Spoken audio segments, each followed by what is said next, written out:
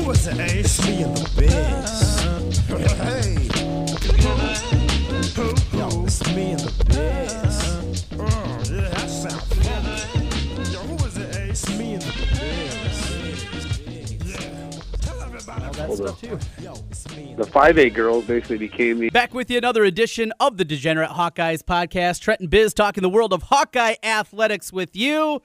Biz, another day and, another foot in the mouth for the University of Iowa. It finally comes to a head on Wednesday. For the first time in 9 days, we get to hear from Gary Barta. We also get to hear from Gary Dolphin. And then following that press conference, a press conference with Fran McCaffery after his exploits on the hardwood after the game, walk into the tunnel in the locker room against Ohio State. A lot to decipher today. Boy, sometimes it can be tough being a Hawkeye fan. It's safe to say, Trent, this might have been the weirdest week in Iowa sports history. I'm pretty confident. You just put Statboy on the job. That this may have been or pretty much 100% sure this was the first press conference in the history of college athletics that involved a dual press conference involving suspensions of an announcer and a head coach. So it doesn't get stranger than that. But my rant last week about trying to leave Fran out of this did not age well. Fran basically said, hold my beer, I want to get involved. So he made himself very involved over the last few days. So an interesting week, to say the least. But I will say the press conference overall went better than I anticipated it was going to. And, things appear to at least be smoothed over at least a little bit, at least on the Dolphin side of things. Yeah, another interesting part, and this came out during the Fran McCaffery coach's radio show, was that Wednesday night, I guess it would have been. Now, Gary Dolphin, who normally hosts it, wasn't hosting because of the suspension. It was Bobby Hansen, but mentioned that Fran had reached out and asked to watch the game with him Saturday in the locker room against Rutgers. I've heard today, Tom Caker told me during my radio program that Dolph has very politely declined that just because Dolph doesn't want to make this any more about himself. And he knows afterwards that'd probably be a story and people wanting to see how it was and things like that. Gary Dolphin didn't want to make this story any bigger, so he's declined that. But a nice olive branch at least extended out of Fran McCaffery.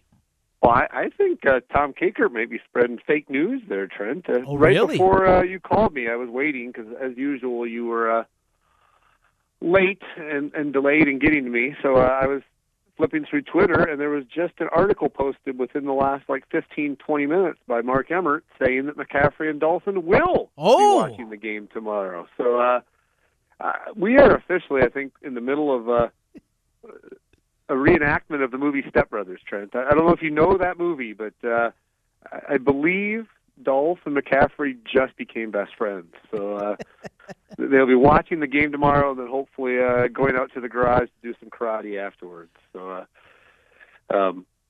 apparently they are officially doing it. I believe me, I thought the same thing Kakert and probably you did, which is, there's no way they're watching the game together, but at least according to this article, they are. So I think they should, whatever it's on tomorrow, Big Ten Network or whatever, should just have a live feed of the two of them watching the game. It might be more entertaining than watching the slugfest between Iowa and Rutgers that's going to happen. I'm right there with you. I mean, you can sell that pay-per-view, put it up on somewhere where you can just watch it, and that'd be great. I think just watching Fran McCaffery when he can't coach the team in itself would be great. Then you got Dolph there, and maybe they'll have a cocktail together and watch the ball game. That's great. I'm happy to hear and see as I'm skimming through the article right now that it does look like it is going to happen. That would be absolutely excellent, and hope that's the case. It is so interesting going back to Wednesday and the dual press conference that were going on at the time, just how different the tone in both of those press conferences were. Gary Dolphin seemed very forthright about issues. He could have easily said, I'm serving my suspension, and made it more difficult than it was. And it shows you how important being the voice of the Iowa Hawkeyes is to Gary Dolphin. and him really understanding and realizing mistakes that were made and why that term wasn't used. There's plenty of people backing him, and he could have taken that defense, and he could have made this difficult. He didn't. Well, I came away from that, the first of the two press conferences, thinking, man, Gary Dolphin's just a great guy. I mean, as you know, and as our listeners know, when we usually talk about Dolph, I generally make it pretty clear that I am not a fan of his announcing abilities, but I want to make it equally clear today that I am just as big of a fan, or even more of a fan of him as a human being. I mean, he just handled himself incredibly well during that press conference. I was just so impressed with his general demeanor and attitude and the way he handled it. Because, like you said, he easily could have came on there and been bitter or surly and just said, "Hey, I didn't do anything wrong here. I'm getting the shaft." And instead, he was just the opposite.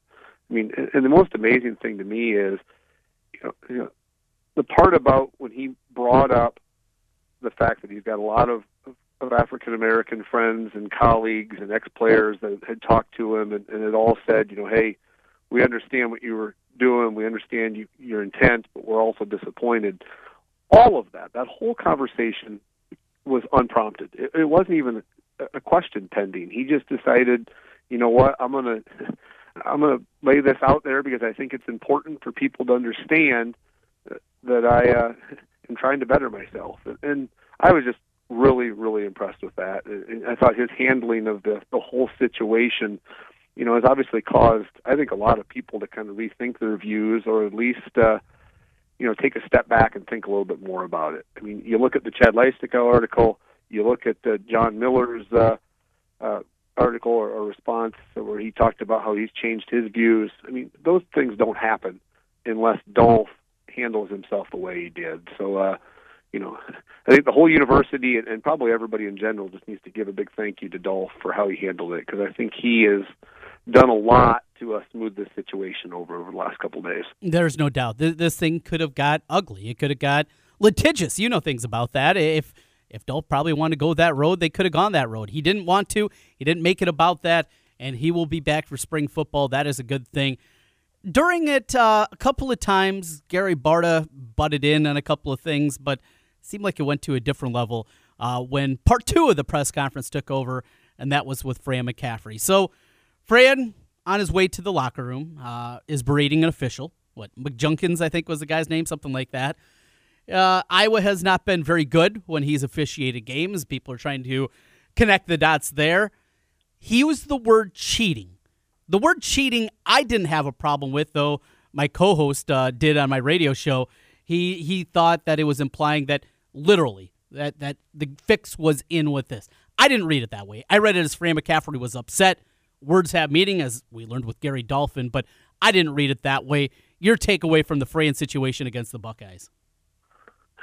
My takeaway, more than anything, is what the hell was Fran talking about? The officiating had nothing to do with that loss. I mean, we played bad basketball, and we lost our composure late in the game.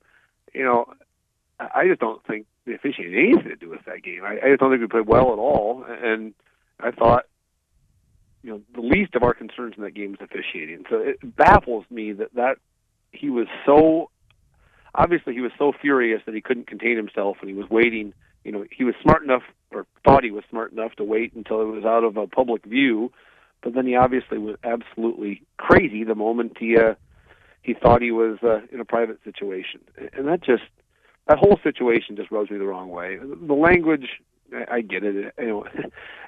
Coaches all over the place use that type of language, but to me, it's more just his complete lack of being rational in the situation. I mean, go back to the locker room and chew your team out for not playing well. I mean, you give them the wrong impression that somehow, some way, the officiating cost them that game. It didn't cost them that game in any way at all. They lost that game because Ohio State just simply played better in pretty much every way. So that's my first take on it. Is I just think he's way off in his assessment of the situation. And then,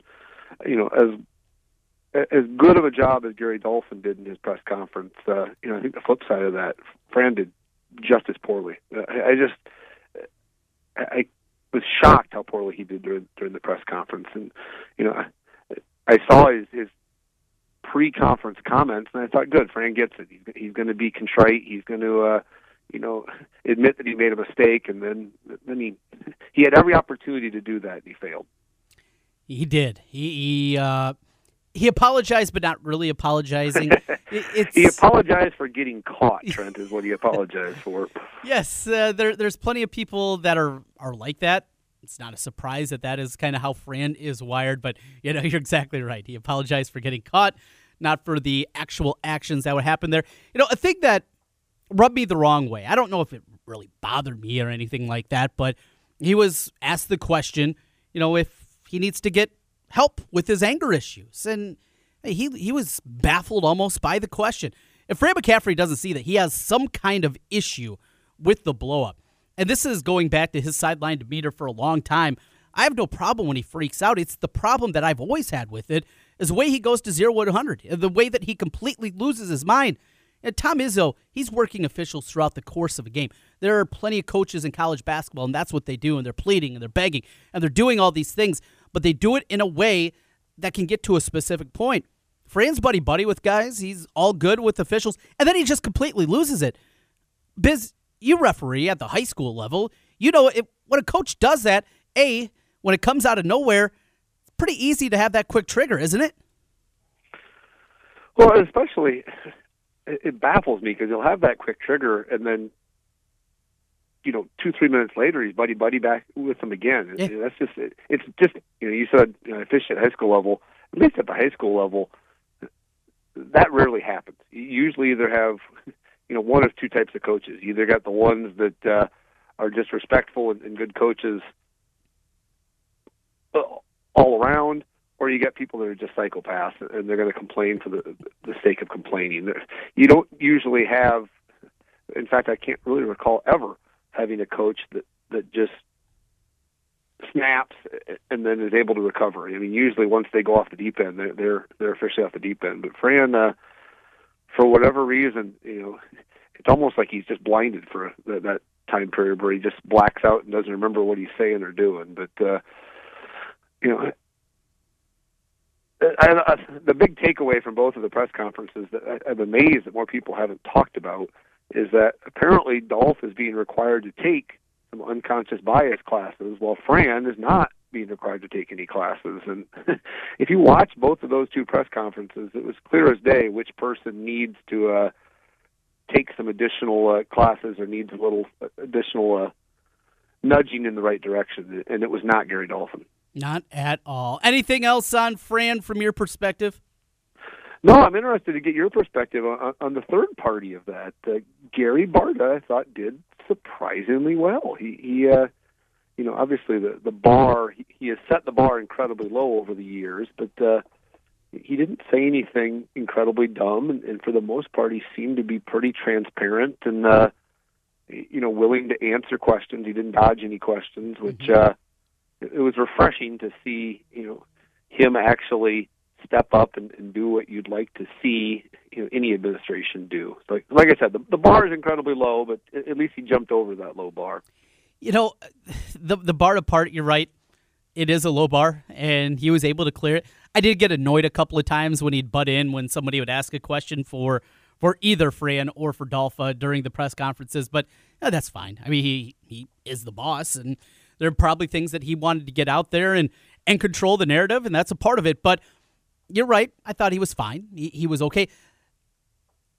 I go back to after the lawsuit when we heard from him afterwards and the loss for the first time, and I remember that, and I remember kind of walking away and, he answered the questions. He didn't dodge things. He did a good job. So why does it have to get to this point? Why do they have to continually have this bloodbath in the court of public opinion, killing the university and the athletic department, and wait 9 days before we actually get to hear from them?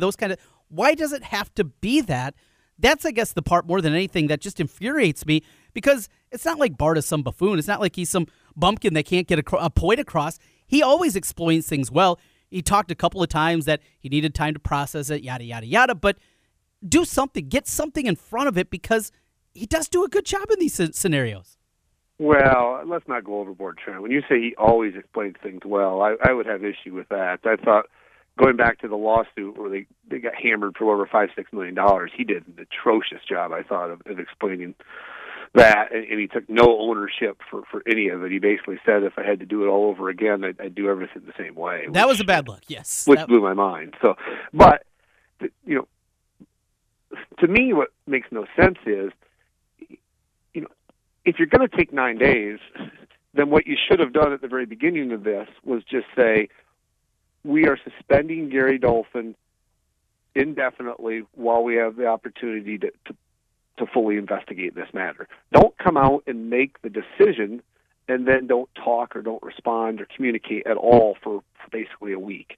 You know, if you come out and you say he's suspended indefinitely, you know, it's still not good, but at least then you can use a narrative of, okay, we're looking into this, and then by the time you get around to speaking, you say, okay, we've looked into this, you do all the things, and then say we're suspending him for, you know, 2 more games. And I think people would live with that. What drives people nuts is you make the decision, and then you don't communicate why you made the decision. So you can't have it both ways. You can't make the decision and then pretend that you're, you know, you don't have to be accountable for doing that. So, you know, I always hope in these situations that maybe the administration learns something from this going forward, but that's probably wishful thinking on my end.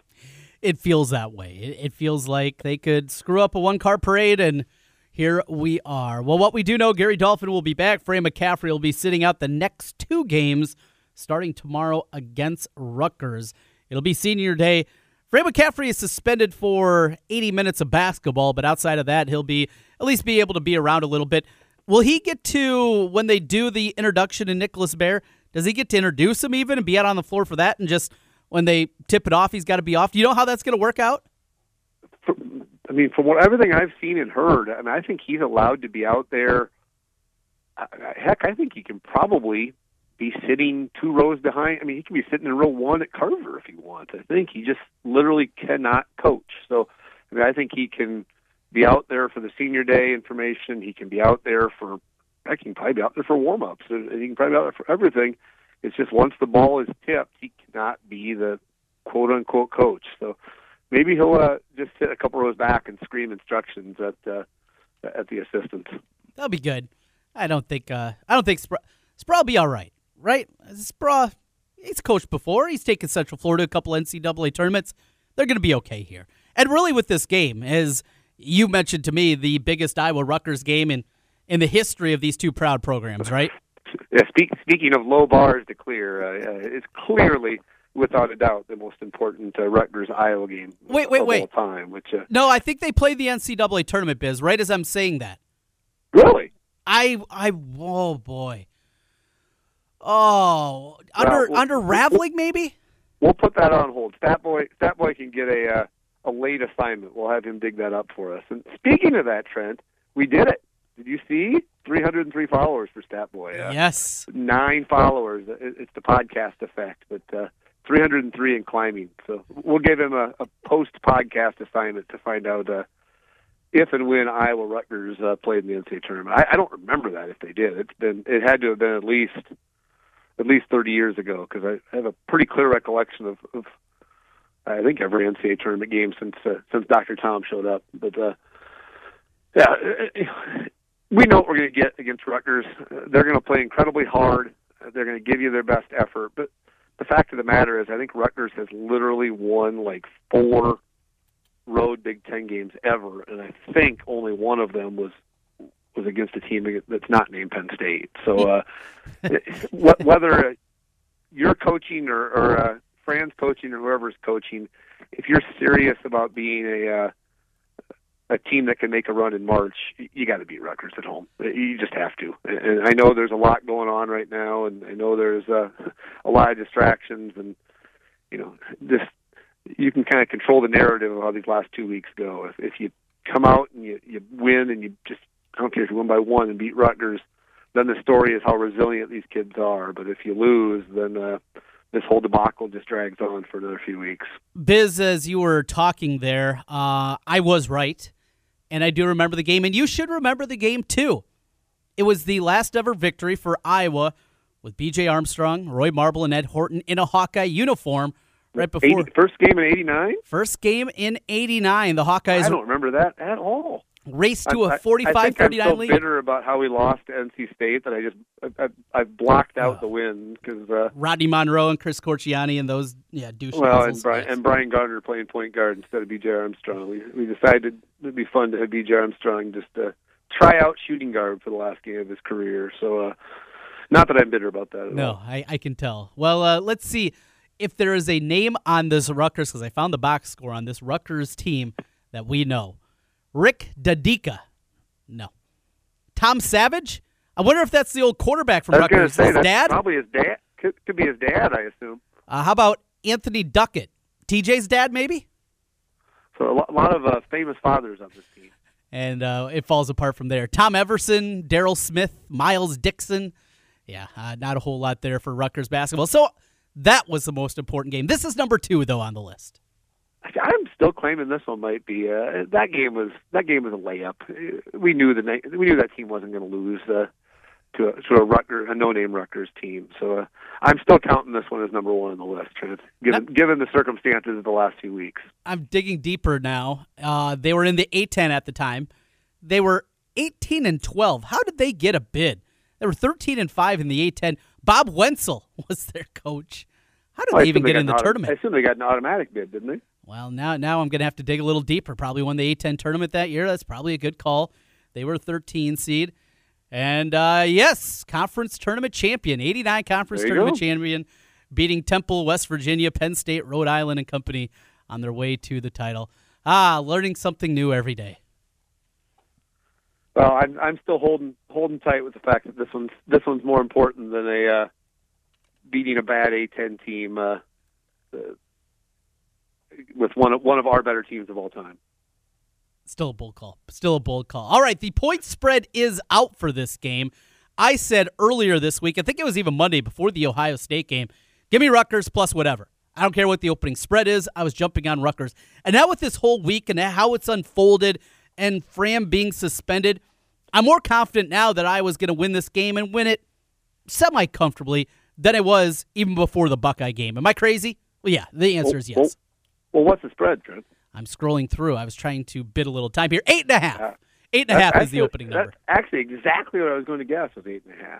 So I don't think we've beaten anybody by 8.5 in quite a while. So I'd probably take Rutgers. I think they're a good enough team that they give everybody a good fight. But I think we win. But give me the Scarlet Knights. Get me 8.5. Yeah, I still think it's too many. I'm still grabbing Rutgers with you and jumping aboard. And our college basketball picks got to be better than our football picks were this year. Yeah, there's again, talking about low bars, there's another one. All right, well, as we get out of here, Nicholas Baer will play his final game in Carver Hawkeye Arena regardless, because this team is they're not going to fall. Even if they lose in the first round of the Big Ten tournament, they will still be an NCAA tournament team. After Tuesday night, I know there are plenty of people that were trying to say, oh, this team, they're going to fall apart and be in the NIT again. It's not the case. You look at the bubble, you look at the teams that are still in. Iowa, even losing out, is going to have a lot better resume than a lot of teams. They're fine to be an NCAA tournament team. What do you got? What does Statboy have for us with Nick Baer?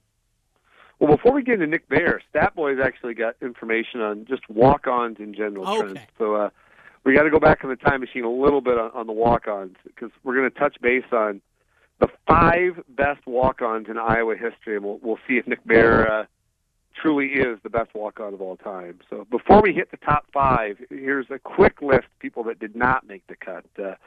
Wayman King, Bart Casey, Dan Bohall, Kurt Spurgeon, Jack Brownlee, Josh Kim, John Carl Williams, Darius Stokes. All walk-ons, but not top 5 walk-ons. So not top 5. Jack Brownlee did break Goat's ankles a couple of times in a sub-state final game. That's about all I know about Brownlee. Yeah, so all those names they're familiar names, but they didn't do much at Iowa. But surprisingly, there are 5 of them that pretty regular contributors. So you ready to jump in the time machine and look at the top 5? Yeah. I think I know at least a couple of these names jump right to the top of the head. But let's see what you got. All right, number 5 was in my era. He was graduated the same year as me. I think I played against him in a couple camps in high school. Actually, Jason Bauer. Mm-hmm. Do you remember what high school Jason Bauer's from? Is he Bettendorf? No, Hudson. Oh, Hudson he's a Pirates. North Iowa guy. I didn't even Yeah. realize that. Okay. Yeah. So played from 95 to 99, Mm-hmm. contributed all 4 years, 21 starts, and averaged a little over 2 points per game in his career. So a pretty regular contributor. Number 4 on the list, very similar to Jason Bauer, but a few years before. Kevin Skillett. You remember Kevin Skillett? I do remember Kevin Skillett. His brother was a kicker, right? Exactly. His brother Jeff Skillett was the kicker right after Rob Houtland. So Skillett was there from 92 to 95. Only had 6 starts in 3 years he played, but he averaged 2.8 points a game, so slightly nudges out Bauer for the 4 spot. So then we jump into the top 3, and the top 3 are pretty darn impressive. And number 3, he's number 3 for a reason, but he potentially can make an argument to be number 2 or number 1. So number 3, Kyle Galloway. Ah, yes. Presidential scholarship. Yes, exactly. The man had a 33 ACT and a 4.0. Didn't need a scholarship because, like you said, the man was basically a genius. But did you know he turned down a scholarship to go play basketball at the U? Miami offered him a scholarship at the last minute, and he chose to do a preferred walk-on for the Hawks instead. Pretty good, and really, I mean, he was a non-scholarship guy, but of this group, I would say he's probably the closest not, because he could have gone other places.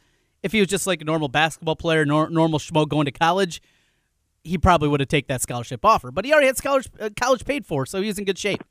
Well, and Kyle Galloway doesn't strike me as somebody that really would fit in at the U either. Oh, he doesn't sure, quite he have would. that U swagger that they're known for. But when you look at his stats, you forget, Trent. If he would have stayed healthy, he would have been a heck of a player. In the 2 years that he played regularly, he had 23 starts, averaged 4.2 as a freshman, averaged 8.5 as a sophomore. Then 3 games into his junior year, he had major back problems, and that was pretty much it. He had to retire. So if he could have stayed healthy, I think he would have been number 2 or potentially even number 1. But he didn't, so he's in the 3 spot. Sioux City kid, and I believe went to the same high school as my wife. His younger brother, I think, and my wife were friends in high school. See, that's the kind of good info you get on this show, Trent. Wolverines. So, number 2 on the list. Can you guess who it is?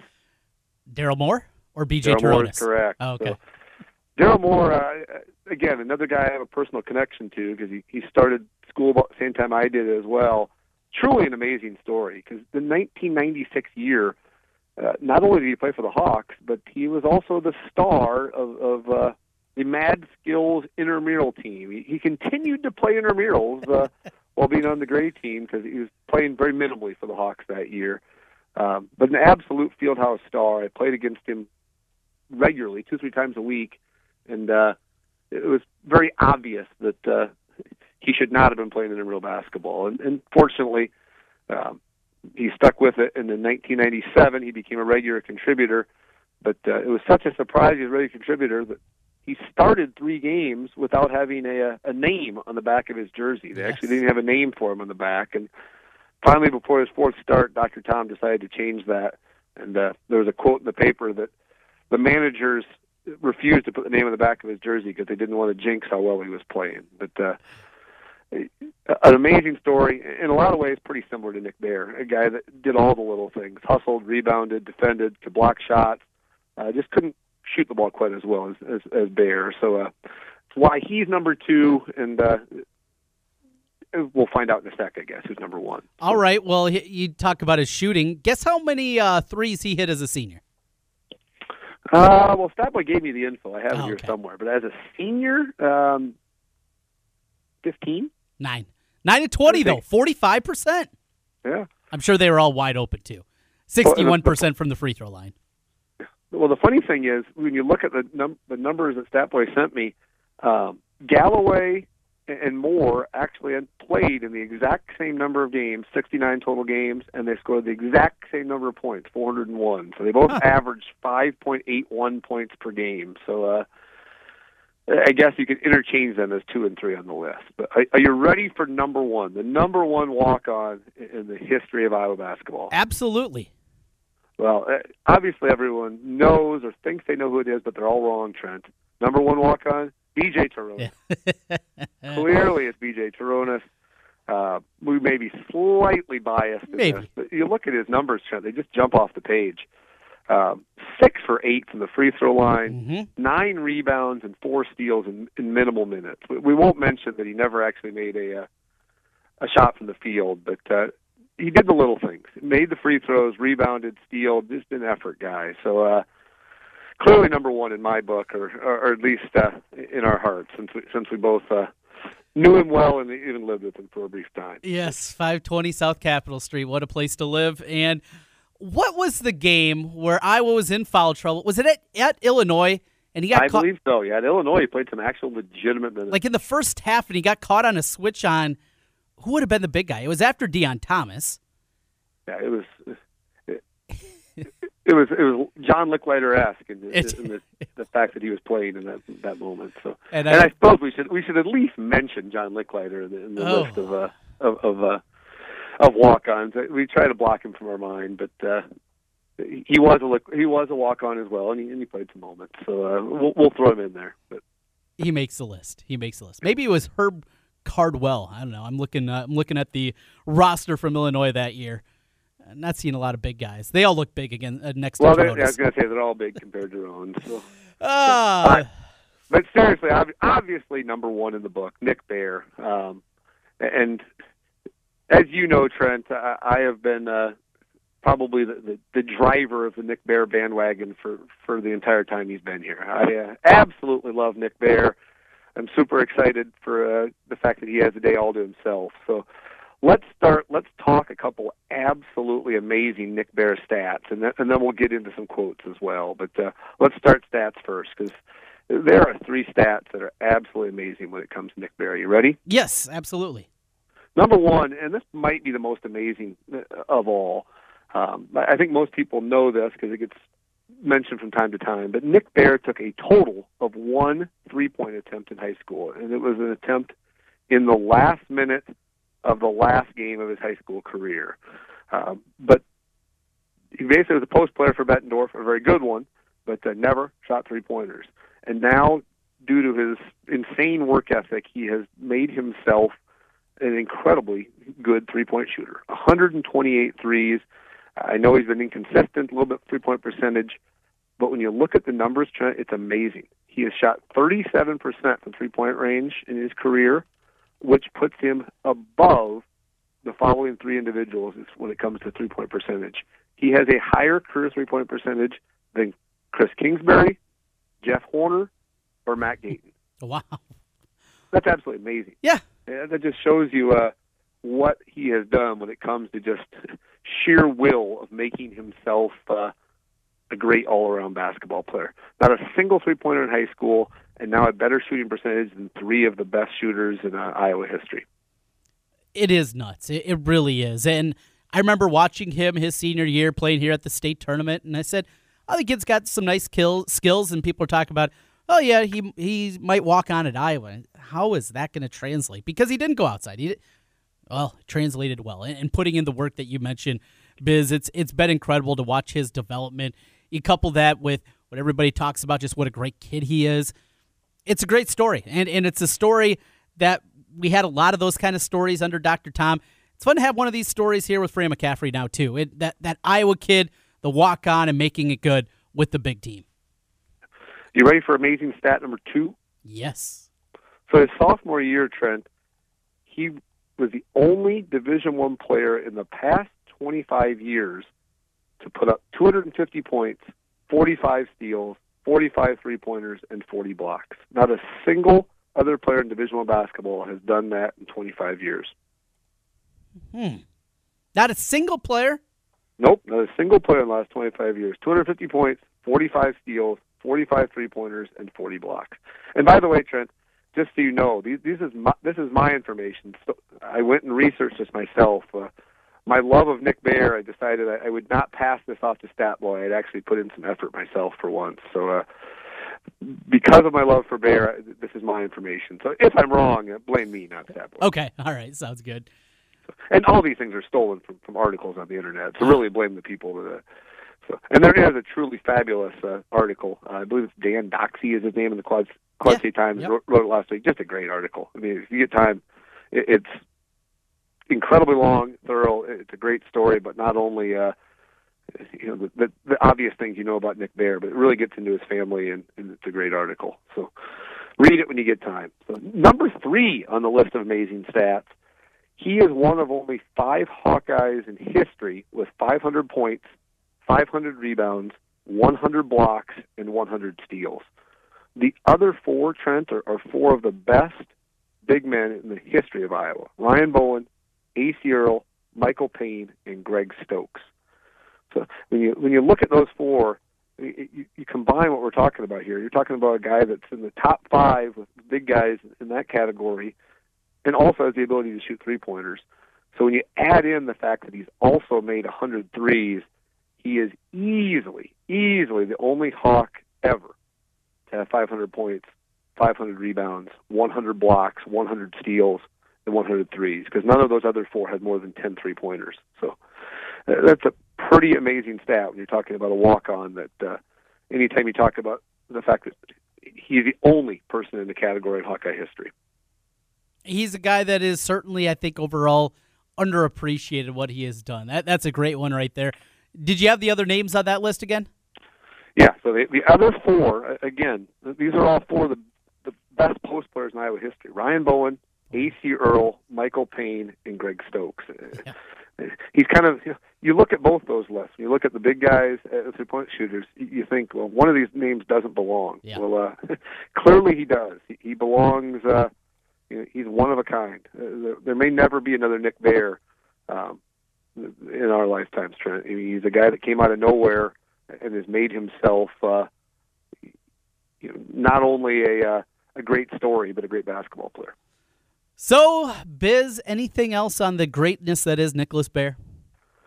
No, I will just end it, Trent. Obviously, again, the guy's a coach's dream. Everybody knows. I mean, if you're a youth coach, he's the guy that you look at and say, that's the guy you should be looking at and trying to emulate your game after. But I'll end my love of Nick Bair with a pretty great quote that McCaffrey had in that Dan Doxey article.